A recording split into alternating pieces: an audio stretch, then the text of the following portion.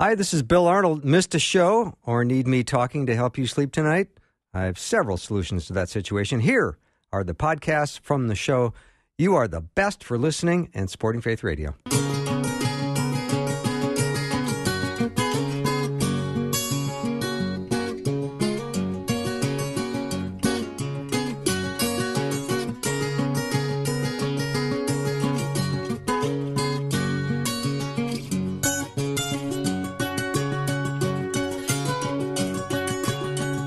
Welcome to Afternoons with Bill Arnold. That would be me. You know, ever since David Wheaton has been helping us study the book of Genesis, I've not been able to put it down. I think I read 8 chapters today in Genesis, and I'm excited to go back and study some more with David. He's been at this for about a year with me now, and I am just loving it. We're really entitling the series How the Book of Genesis is Most Relevant for Today, and we're already up to chapter 40. So David is, of course, the host of The Christian Worldview. You can always head over to thechristianworldview.org to learn more about David and his writing and his outstanding radio program. But he's joining us today. David, welcome. Thank you, Bill. It's good to be with you today. Likewise. So let's do, before we jump into chapter 40 of Genesis, let's maybe just do, like we always do, a little recap of maybe Genesis 39 and maybe touch on some of the important points from last time regarding maybe Joseph and Potiphar's wife. Yeah, and this chapter, Genesis 39, that we covered last time, is one of the most important chapters, I think, in the whole Bible. And we've talked about how this series we're doing, how the book of Genesis is most relevant for today. And this particular chapter has so much relevance for today because it really lays out the game plan for how to overcome the temptation to sexual immorality, which was not only a big temptation back, thousands of years ago when Joseph lived, but of course is in our society today. Our society is unfortunately full of pornography, all sorts of different kinds of sexual involvements that are outside God's design of one man and one woman marriage.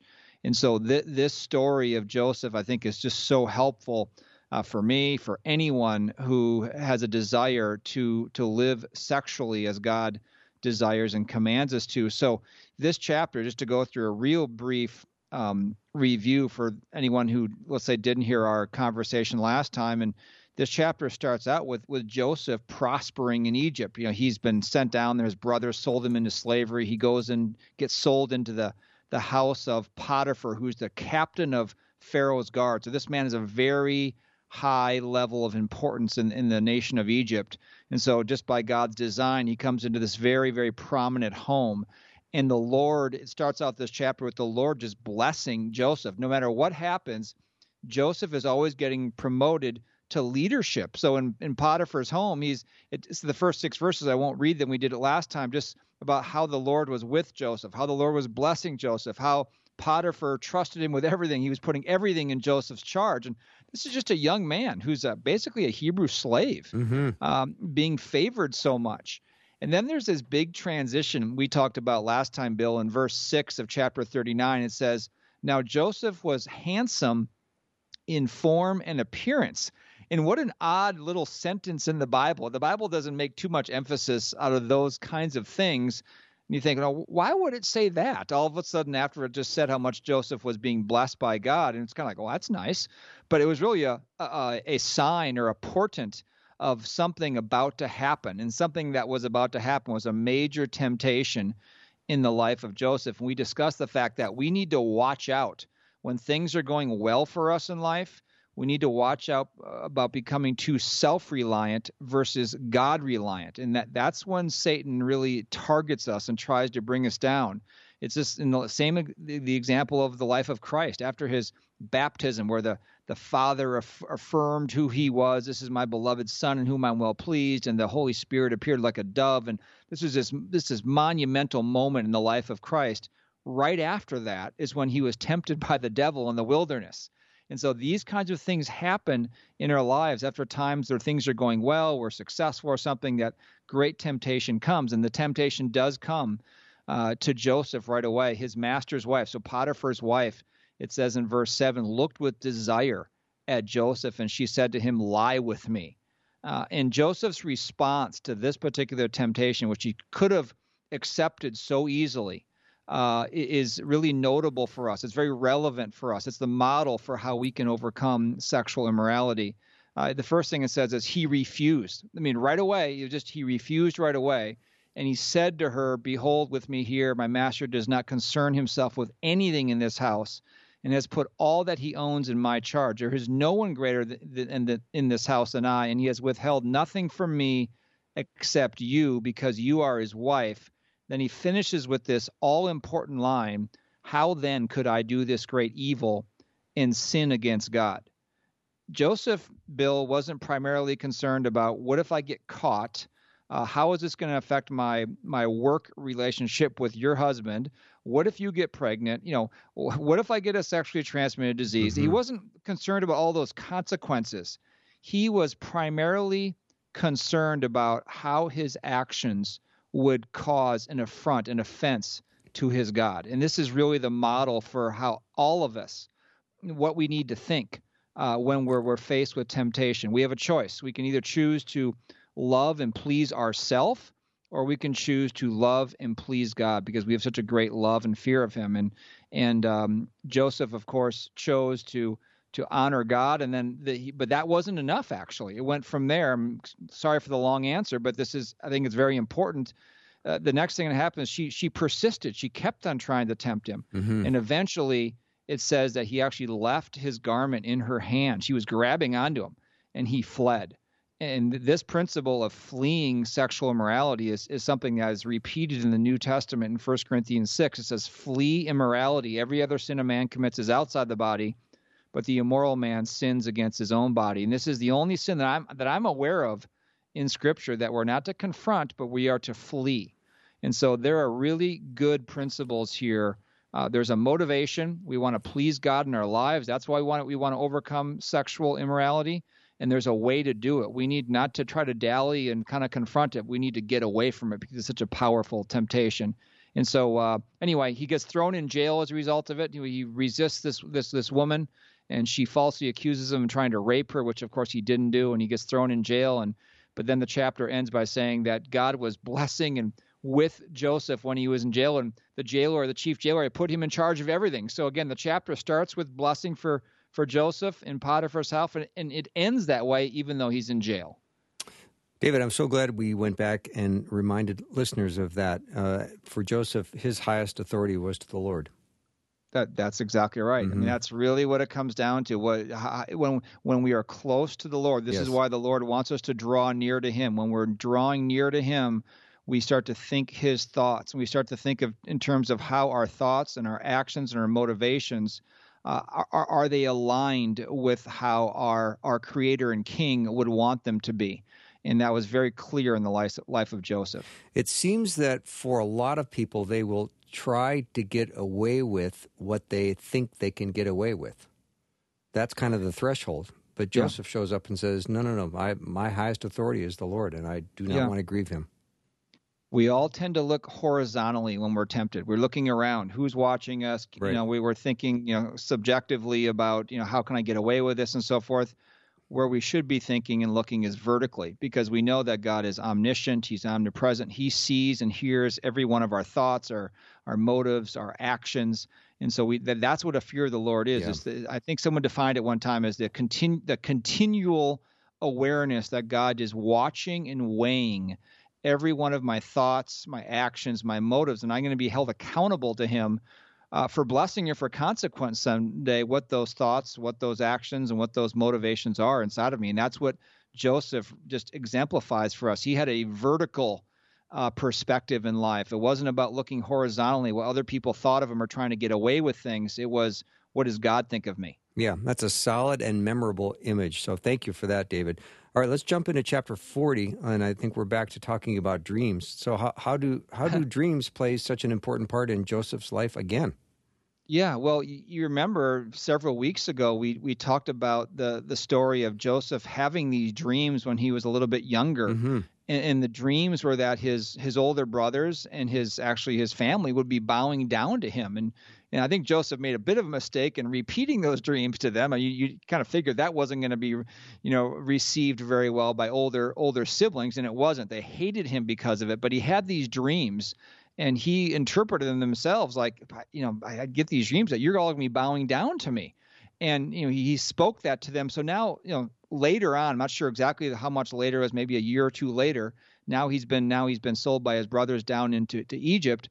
And he's in jail now, falsely accused of trying to rape his master's wife, which he did not do. And he's in jail. By the way, he's in jail. He's over the entire kind of the prison, the people in prison. The chief jailer trusts him so much. And we open chapter 40 by seeing that Pharaoh has been offended in some way. It doesn't describe how, but Pharaoh's chief cupbearer and chief baker have somehow offended the king, Pharaoh, and the king has put them in the same prison where Joseph is. Now, these are important people. The cupbearer was the one who would taste the wine before Pharaoh drank it to make sure it wasn't poisoned. This is how heads of state died back then. They were often poisoned. And so this had to be a very trusted position, who the cupbearer was. And the same thing for the baker as well, in charge of the king's, a lot of his food. And so Joseph, here he is in jail, is put in charge of both of them. I mean, just imagine that. You have the highest court officials in Egypt, and this Hebrew slave is seen to have so much character that he's put in charge of who's in the jail. Well, these two men, the cupbearer and the baker, are in jail, and they each have a dream. And they wake up in the morning, and they're both very distressed about this dream. They don't know what it means. And Joseph sees them, and he says to them, why are your faces so sad today? In other words, and I think this gives us an insight into Joseph, that he wasn't just some, efficient organizer and successful person that knows how to do, corporate management and so forth. This is a person who has compassion, who's concerned about his fellow man. He looks at these officials of Pharaoh, and he notices something's wrong. A lot of people just let these things go, but he reached out and he, in compassion, like, what's wrong with you today? And then they start to tell him about their dreams. And this is where, again, God uses the ability that God's given Joseph to interpret these dreams to really change the circumstances and dynamics, not only of Pharaoh's life, what will turn out to be Pharaoh's life, but Joseph's as well. Yeah, this would be a good time to take a break. David Wheaton is my guest. We're continuing our study on the book of Genesis. After a very short break, we'll be back. We're in Genesis chapter 40. Make sure your Bibles are out.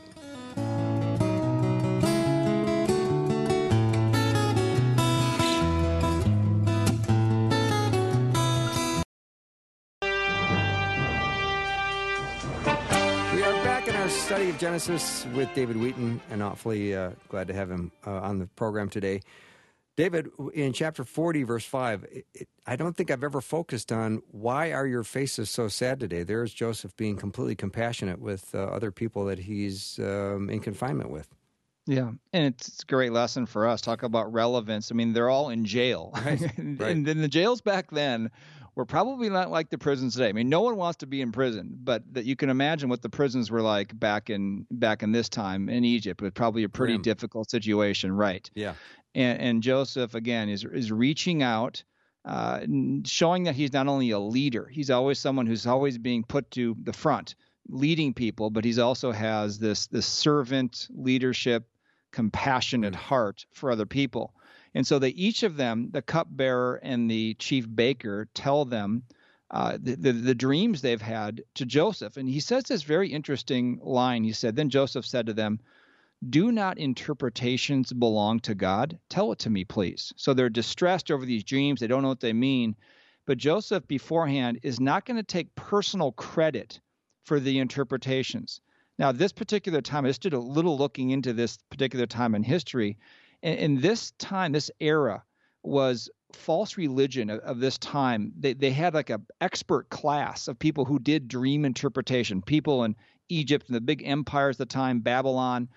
There was a big market, you could say, for interpreting dreams. And so people who were involved in false religion would try to be dream interpreters.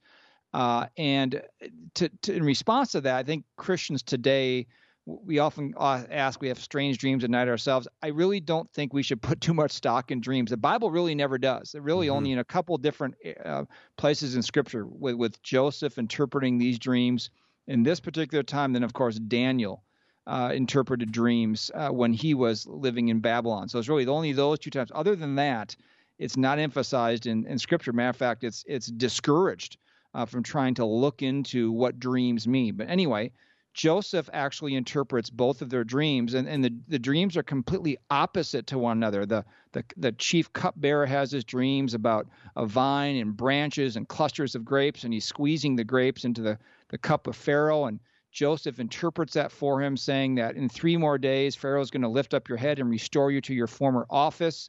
And only keep me in mind, Joseph says, when it goes well with you, and please do me a kindness by mentioning me to Pharaoh and get me out of this house. For I was, in fact, kidnapped from the Hebrews. He wasn't really kidnapped, remember. He was sold by his brothers. I don't know if he was trying to be nice to them or what. And even here, I have done nothing wrong that they should have put me into this dungeon. So this was a very bad environment he's in. Again, he was falsely accused by Potiphar's wife. And so he favorably interprets that dream for the cupbearer. And then the chief baker thinks, wow, that was a favorable interpretation. I'm going to tell him my dream, and maybe the interpretation of my dream is going to be as favorable, where it's just the opposite.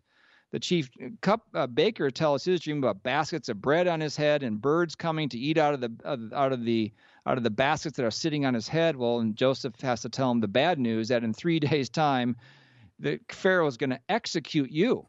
And so just horrible opposite interpretations of these dreams, and they actually both come true, just as Joseph had said. It says in verse 21 that Pharaoh restored the chief cupbearer to his office, and he put the cup into Pharaoh's hand again, but he hanged the chief baker, just as Joseph had interpreted to them. And here's a key verse: yet the chief cupbearer did not remember Joseph, but forgot him. So, don't let a good deed go to waste here. This man was basically released from prison, put back into Pharaoh's charge, into his former career.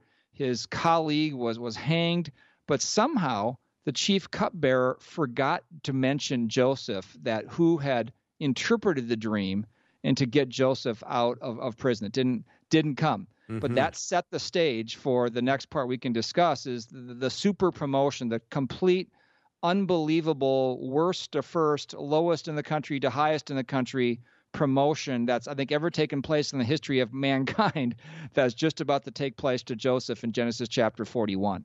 Yeah, let's move into that, David. So in Genesis 41, it's at the end of 2 full years that Pharaoh had a dream.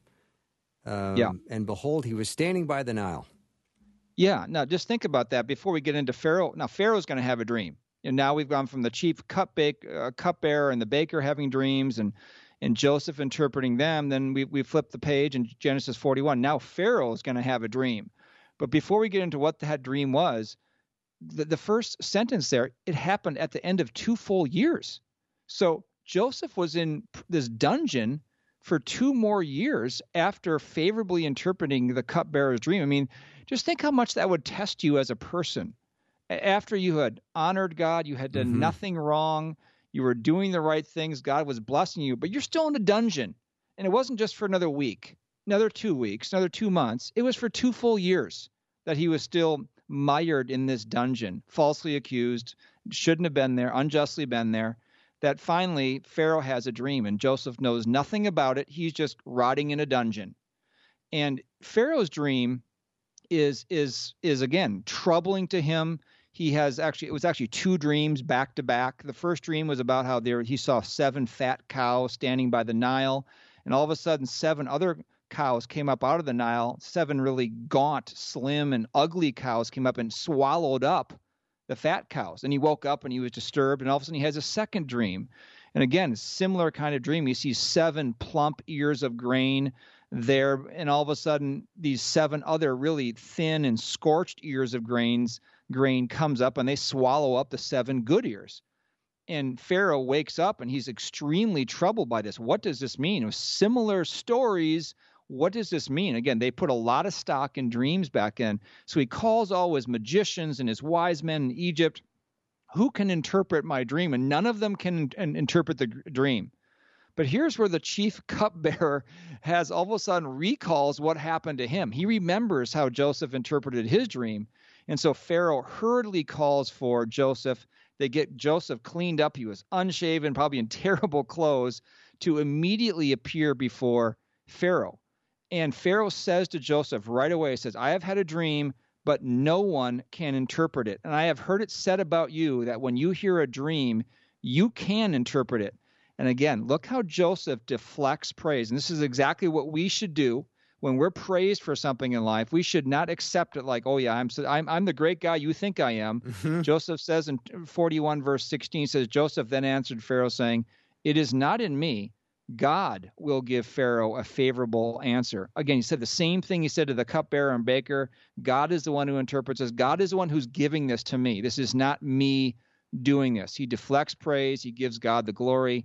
Joseph tells Pharaoh both dreams are one and the same, that the 7 fat cows and the 7 fat years of grain are basically 7 years of abundance that's going to take place in Egypt, but they're going to be followed by 7 ravaging years of horrible famine. And so in the repetition of the 2 dreams means that God's determined it and he's going to bring about this quickly. And so immediately Pharaoh's response is, well, now what do we do? And immediately, right after interpreting the dream, Joseph rolls into a solution.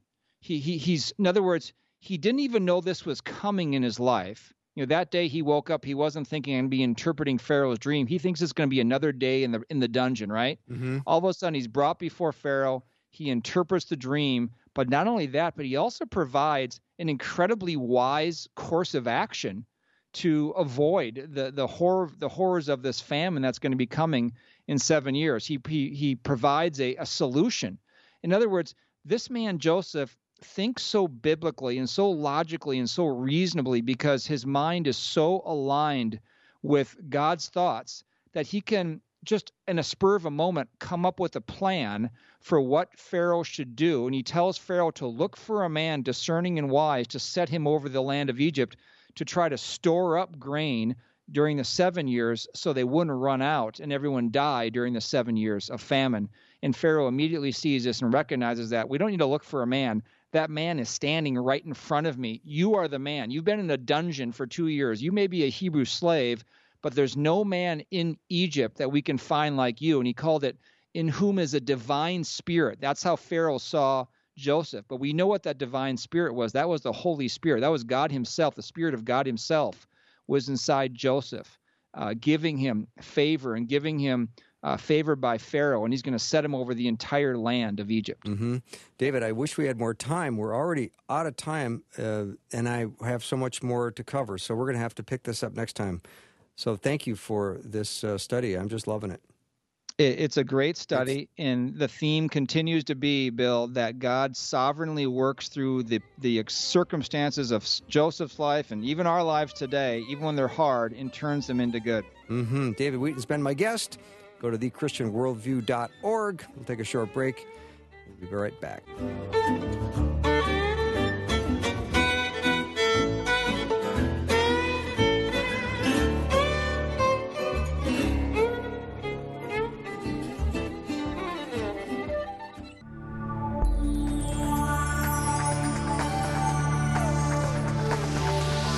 It's the afternoon show with Bill Arnold. Prime time, drive time. Let's get it started. Jump in your car. Yeah. What's for dinner? Hey. It's the afternoon show with Bill Arnold. All right, how is the church doing in terms of making a positive impact on the world today, or what? So we're going to talk to Pastor Jeff Dodge. He is the teaching pastor at Veritas Church in Iowa City, and he's also an assistant professor of theological studies at Midwestern Baptist Theological Seminary. Jeff, welcome back to the show. Yeah, thanks, Bill. It's fun to be with you. It is so fun to have you back on. I enjoyed so much. We talked about Titus, I think, last time, didn't we? Yeah, that's right. Yeah, that's right. Fantastic book, fantastic study, and so I was anxious to have you back. And I want to talk about a little bit of what's going on today in the church, especially with what's happened in our country in the last year. Oh, man. Oh, just a little bit? We're just going to talk a little bit? Just a little bit, yeah. Yeah, there's a lot. It's funny because my mom is actually 94 years old and doing great. But I've said to her, she will say things like, "Oh man, things are so bad." I'm like, "Well, Mom, I mean, you lived through World War II, you lived through the Civil Rights Movement, you lived through Watergate, you know." She's like, "No, I think things are worse now." Wow. Which kind of, you know what I mean? It's a little sobering at the age of 94 that there's something in the air culturally that she would say is, I guess, worse for whatever that means, but she's unnerved by it. So that says something. Well, we have to listen to her wisdom because she knows what she's talking about. Right. Yeah. So did she give you any indication as to the specifics? Well, I think just the level of hostility between maybe the two sides of whatever issue it is, you know, the polarization. Mm-hmm. I don't know that she would use those words, but that's how she describes it. You know, that in other words, like my folks, I'm sure had spirited conversations about all sorts of issues along the way, big cultural moments that have come and gone, but they still, you know, neighbored well, went to church, didn't, you know, leave a church over a political issue, whatever. You know what I mean? Like there was more of a civil way to approach these things, I think, in the past, and weren't quite the lines weren't quite as sharp, and people not quite as hostile about their viewpoints. So I don't think I've heard that word used as a verb before, neighbored. Yeah, but I really like that. I really like that because it is interesting how we are probably having less contact with neighbors. Yes. For simple reasons that we're masking up, and most pull into their back alley or their garage, and they can avoid neighbors altogether. Right. Yep. No, and that's absolutely true. And unfortunately, some of the, you know, more consequential political things that have gone on at a time where we're most distant. You know, it's a lot easier to fire something off on social media than to stand face to face with a neighbor that you disagree with. You know, because the other side is humanized when you're actually looking at someone and they have a different viewpoint, but, oh man, they love their kids and they love this city and they love this neighborhood. And, you know, it's a little bit more disarming. But if you don't have that personal contact, you're just firing off at a viewpoint. You're just firing off at, you know, some anonymous group out there or whatever. And that's a lot easier to get all fiery than if you're looking at somebody eyeball to eyeball, you know, another image bearer standing in front of you. So, yeah. Do you find that the church is making some positive inroads right now? Well, yeah, I do. And that's why I'm super encouraged. In fact, even this morning, I mean, we're in a university community here, and I had a great coffee time with a couple of students who are wrestling with things like immigration. And one of them is her ethnicity is half Pakistani, half Puerto Rican. And she's had a number of encounters with people who are just kind of just in principle against immigration.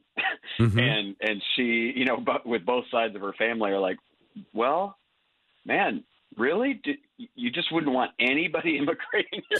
Anyway, so being able to have some really just great conversation with her about why people have those viewpoints, how she can engage with other people, and she's a follower of Christ, so she's really trying to work through just her personal hurt, right, and the offense that is to her. But then how, in the grace and truth of Christ, to engage people and actually, you know, build some bridges, even in conversations that are really uncomfortable for her. So I love that yeah, there's a lot of volatility, but I think there's a lot of Christ followers maybe finally seeing, man, have we thrown more gas on this cultural fire than we should have as followers of Christ? And what can we do to calm the waters and have respectful engagement with our neighbors, even secular neighbors that think very possibly differently than we do about an issue? You know? Jeff, do you think we're putting people in categories faster than usual? Oh, man. Yeah. You know, Ben Sass has this book, Senator Ben Sass, called Them.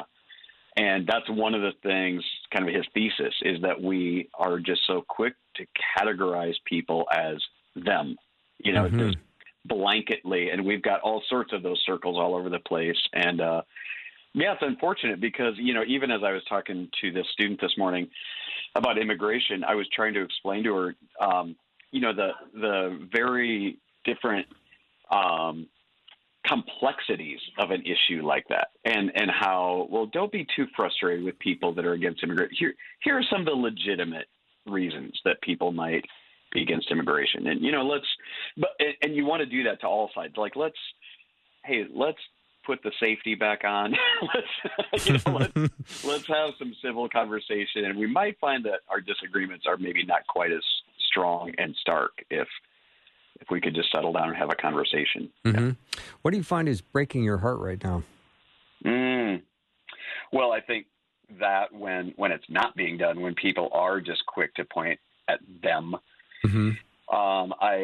I found probably the thing that breaks my heart is, I guess we could expect that from more of a culture that does not bow the knee to Jesus Christ.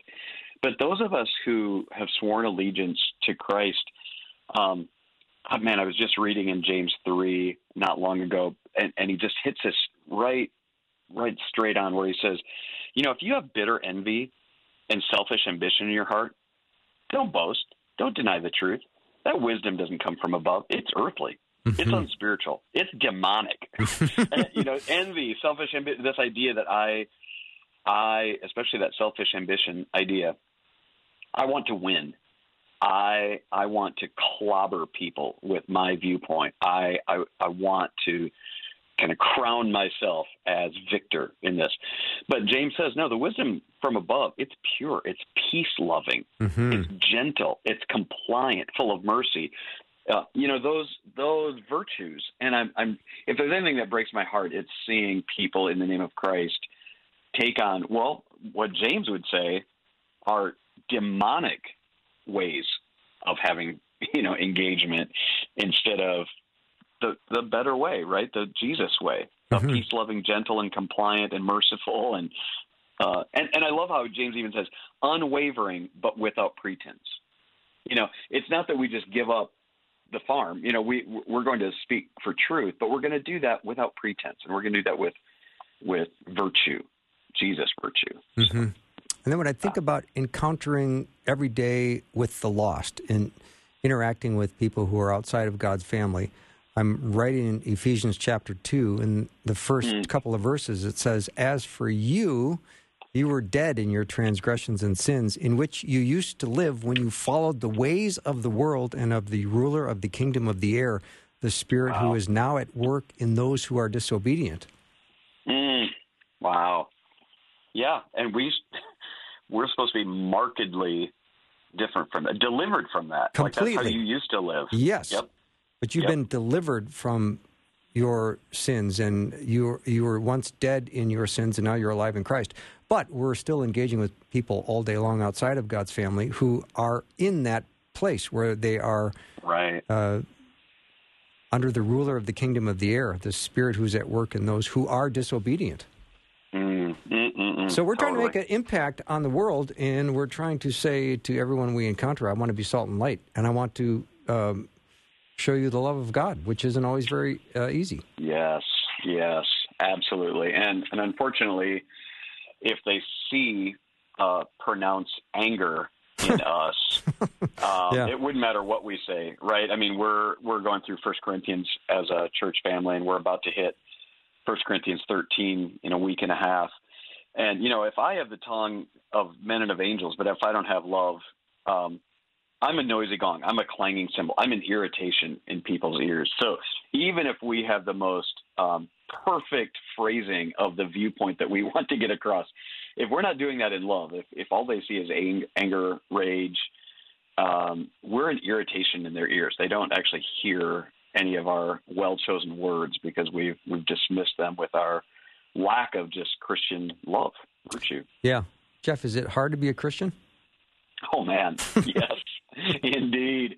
And yet I would say this, I lived, into my adulthood as an unbeliever, didn't come to Christ until I was in college. And yes, it is absolutely hard. It wars against my flesh, right, to follow Christ. But there's so much joy, there's so much peace. And when I do the right thing in the right way, in the Christ way, there's there's incredible joy and contentment in that. So, difficult, but man, I just wouldn't trade it for anything in the world. And I hate the right guilt that I have when I try to do the right thing, but in the wrong way. Right. Say more about that. Well, I mean, I love, I'm kind of doing a riff on Francis Schaeffer, where he talks about doing God's work in God's way. Oh, okay. You know what I mean? And sure. Just that whole thing that, as followers of Christ, our character, who we are, has to align with the message that we're speaking. It was a Pharisaic thing, actually, where Jesus wags his rightly accusing finger at the Pharisees and says, "Oh, those Pharisees, do what they tell you. Oh, but don't do what they do, because they speak one thing, but they do another." Right? And he's castigating them. He's saying to his followers, don't be like that. Don't be people that actually know the right thing, but actually don't do them. That's Phariseeism, and they are condemned. Right? So I'm just saying we've just got different marching orders as followers of Christ, and we have to take that very seriously. Yeah, and we got to keep the main thing the main thing. Oh, man, absolutely. We want people to know Christ. Yeah, and that's usually one individual at a time, isn't it? Yes, 100%. Yeah. I remember being at a men's retreat. It was a long time ago, Jeff, and there was probably 400 men in the room, and the leader got up and said, how many of you came to faith in Christ at a church service you heard, or a seminar you were at, or a conference? And a handful of hands went up. And then when he finally got down and said, how many of you came to faith in Christ because a single person took an interest in you and sat down and talked to you? And all the hands went up. Oh, wow. Yeah. Isn't that's telling right It's there. just so powerful to be reminding all of us that when you take a risk and you say, I want to go and meet you and talk and have some serious, beyond the kind of news, weather, and sports conversation, you're going to end up getting into... people are hungry for spiritual conversation. Oh, man, absolutely. Just this last week, I was teaching down in Kansas City, and then it was one of those just gorgeous, beautiful days. So I walked out after the whole day was done, back at the hotel, walked out on the patio, watched the sunset, and there was one other guy sitting there by this fire pit. Started talking about the sunset, because it was dazzling. But ended up spending the next 2.5 hours talking about Christ. And no kidding. It was like an Ecclesiastes moment where this was a guy not down and out, actually at the top of his game, 67 years old, wealth, this young wife, this and he's saying, man, I've got it all, and I'm not satisfied. I'm not content, and it was interesting. This is when it's just God at work, because at one point he said, man, even a short time ago, if some guy would have come up, sat beside me, started talking about God and quoting the Bible at me, I would have just got up and walked away, because I don't need another Bible beater in my life. He goes, but man, something's going on here. In my mind, I'm just chuckling. Yeah, that's something going on, is the Holy Spirit. Like I could have been, anybody dropped into his life at that point. It was just God had prepared him to just consider. So there are people all around that want to seriously have eternal conversations. And if we instead replace that with politics or anger or whatever, man, we've lost a precious opportunity. I agree. Pastor Jeff Dodge is my guest. We're going to take a little break. We're going to come back in 90 seconds.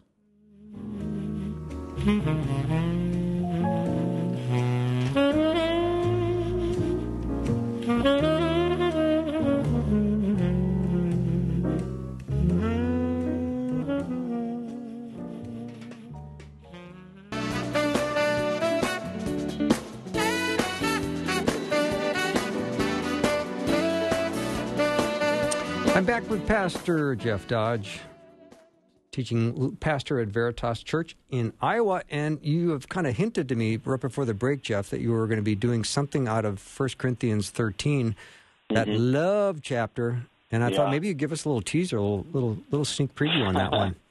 Well, it's actually pretty neat. One of our young emerging leaders is actually going to take it, but I've been talking with him about it and everything. And 1 Corinthians 13, sometimes my fear is that we have kind of assigned 1 Corinthians 13 to like wedding programs or, whatever, some Hallmark card. Mm-hmm. And sincerely, it gives a beautiful list, a definition of what love is. And so it's beautiful. But it's actually, like almost everything else in the book of 1 Corinthians, very corrective, right? So there are actually more what love is not than there are what love is in that list. And it's a healthy thing to go through that and just say, wow, I've probably been defining love as I want to either give or receive it. And it's great to have God's word actually tell me what true love is and let God define love for me and have it be like a mirror to hold it up. Am I patient? Am I kind? Like, I don't know what you're thinking love is. If you're impatient and you're not kind, et cetera. No, actually you're fooling yourself. And so it's really got more teeth, I guess, to it than we would maybe ascribe to it. Yeah, I feel like I look through this and feel like I'm failing on a bunch of levels. I'm not horribly patient. I can be kind, but sometimes I'm not. And I do have envy once in a while. So it's, you do kind of a checklist of this and you realize you got work to do.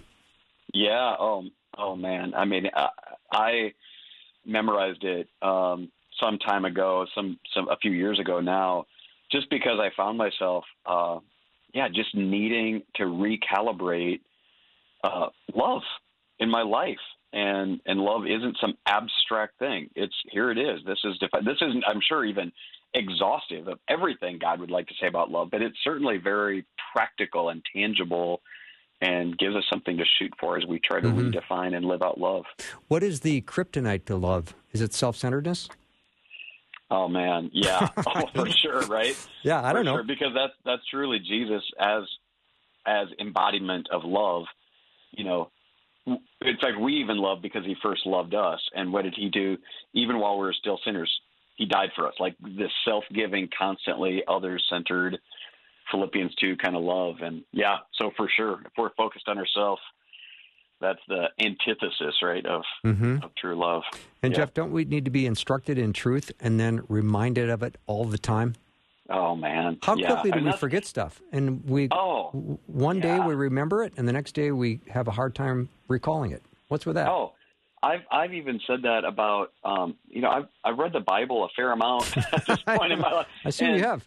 And yet, I'm telling you, every day I go to just open my Bible, not because I'm studying for something, but just because I'm a follower of Christ. I want to hear from him. And, man, not every single day. Sometimes it's just good, and I'm glad that I have read it.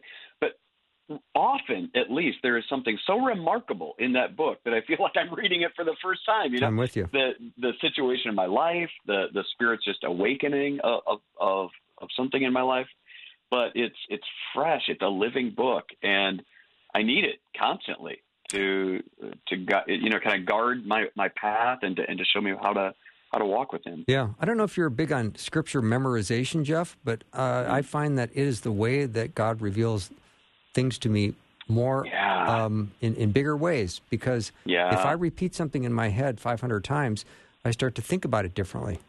It's so true. Another thing I've been doing this year that I don't think I've ever done before as a whole practice is I'm actually listening to it as I'm reading it. So I've got my Bible open, but I've got this app that actually reads it in the translation I'm using. And just even from a learning level, it just goes deeper in, things like memorizing, things like hearing, reading with a pencil in your hand. Mm-hmm. There are just different practices that we can do that kind of push it deeper into our subconscious. And as Christians, we've got to do all the above, right? To get that deeply embedded into our souls. Yeah. Jeff, do you think that God operates most often in not obvious ways? Yeah, for sure. Yeah. For sure. Yep. And that's why we've got to be tuned in, right? That's why we've got to be constantly walking in the Spirit, because he's not a tame God. He's bound to do things in a way that we weren't expecting, and I want to be tuned in and walking with him. Yeah. Jeff, if a thought comes into your head, do you know pretty much right away if the flesh is going to answer it or the Spirit's going to answer it? Wow. I wish I was that good. Unfortunately, I have to learn the hard way way too often. But that's what I love about the truth of the scriptures. Like it says in 1 John, if we claim to be without sin, we're making God a liar. We still have sin, but when we know that we have sinned, we confess our sins, and He is faithful and just to forgive us our sins. Right? There's this constant interplay that we're supposed to have where oh, there it was again, I blew it again. Oh, Lord, but an awareness and a transparency enough to say, but in Christ there's forgiveness. I don't ever want to just get used to sinning. I want to be quick to repent, quick to respond, and find that also quick forgiveness and faithful love of God chasing me down. Yeah, it's a great reminder for all of us. I'm always mindful of when you are in the Word, you're going to find a discovery. I think the Holy Spirit will reveal to you something fresh, because God's Word is alive and active and sharper than any two-edged sword. And you will, everyone that I know says, I've read that verse 100 times, and today I saw something different in it. Right? Oh, completely. We're doing a thing with our church family where we're encouraging people to just pray, read your Bible and pray, something really novel like that. We're really cutting edge at Veritas. But one of the things we did was we passed out these cards that have Psalm 23, the Lord's Prayer, and then actually also the Apostles' Creed on there, and just asking people just every day, just pray through these. Let these be guides, for prayer. And I found myself this morning, because I'd been reading in Matthew, and then as I'm reading through the Apostles' Creed, like thinking, wow, it is significant that Jesus Christ was conceived by the Holy Spirit, born of the Virgin Mary. And those aren't just empty words. There's something really important that we need to hold on to with that divine Son of God. And anyway, I'm just saying, like, some of those first truths, right, of the Christian faith suddenly kind of come to life, and you're like, oh man, that's significant. I need to meditate on that. What does that mean? And how much do I need to treasure Christ all the more? And yeah, first truths seem to burst to the top of the surface all over again when we've got ears to hear. Yeah, and I think it's important that we're always trying to do our very best to encourage people just to be light in a dark world. I think that is such a great starting point. I don't know exactly what that means, Jeff. Maybe you could help us in the last minute we have. Yeah, well, I'm telling you, funny because I was just reading in Matthew earlier this morning, and when he talks about that city on a hill, once again, it's to be attractive, that God's church would not be a fortress just lobbing missiles at culture all the time, but that we would actually be a city on a hill, a point on the horizon that people could point toward, to walk toward, that it's to be attractive, right? And so all the more I'm saying, that God would help us to engage with culture, even when we have to disagree, even when there's a scandal of the gospel, we have to confront something in our culture because of the gospel, that there would be such, humility and mercy and a hunger and thirst for righteousness that people would actually see that there's something attractive there, and they find it like a beacon, just kind of calling them to a home that they didn't even know existed, right? So let it be.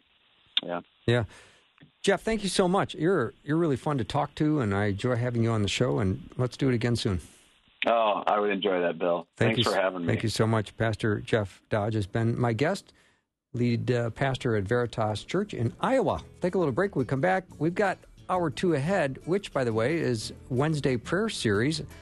Dr. Peter Kapsner and I will be hosting it with Becky Pipper today. We can hardly wait. Be back in a minute.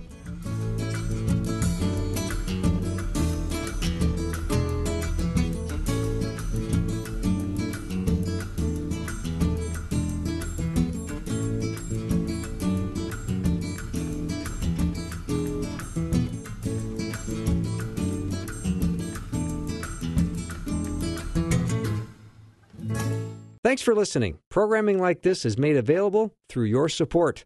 Information available at myfaithradio.com.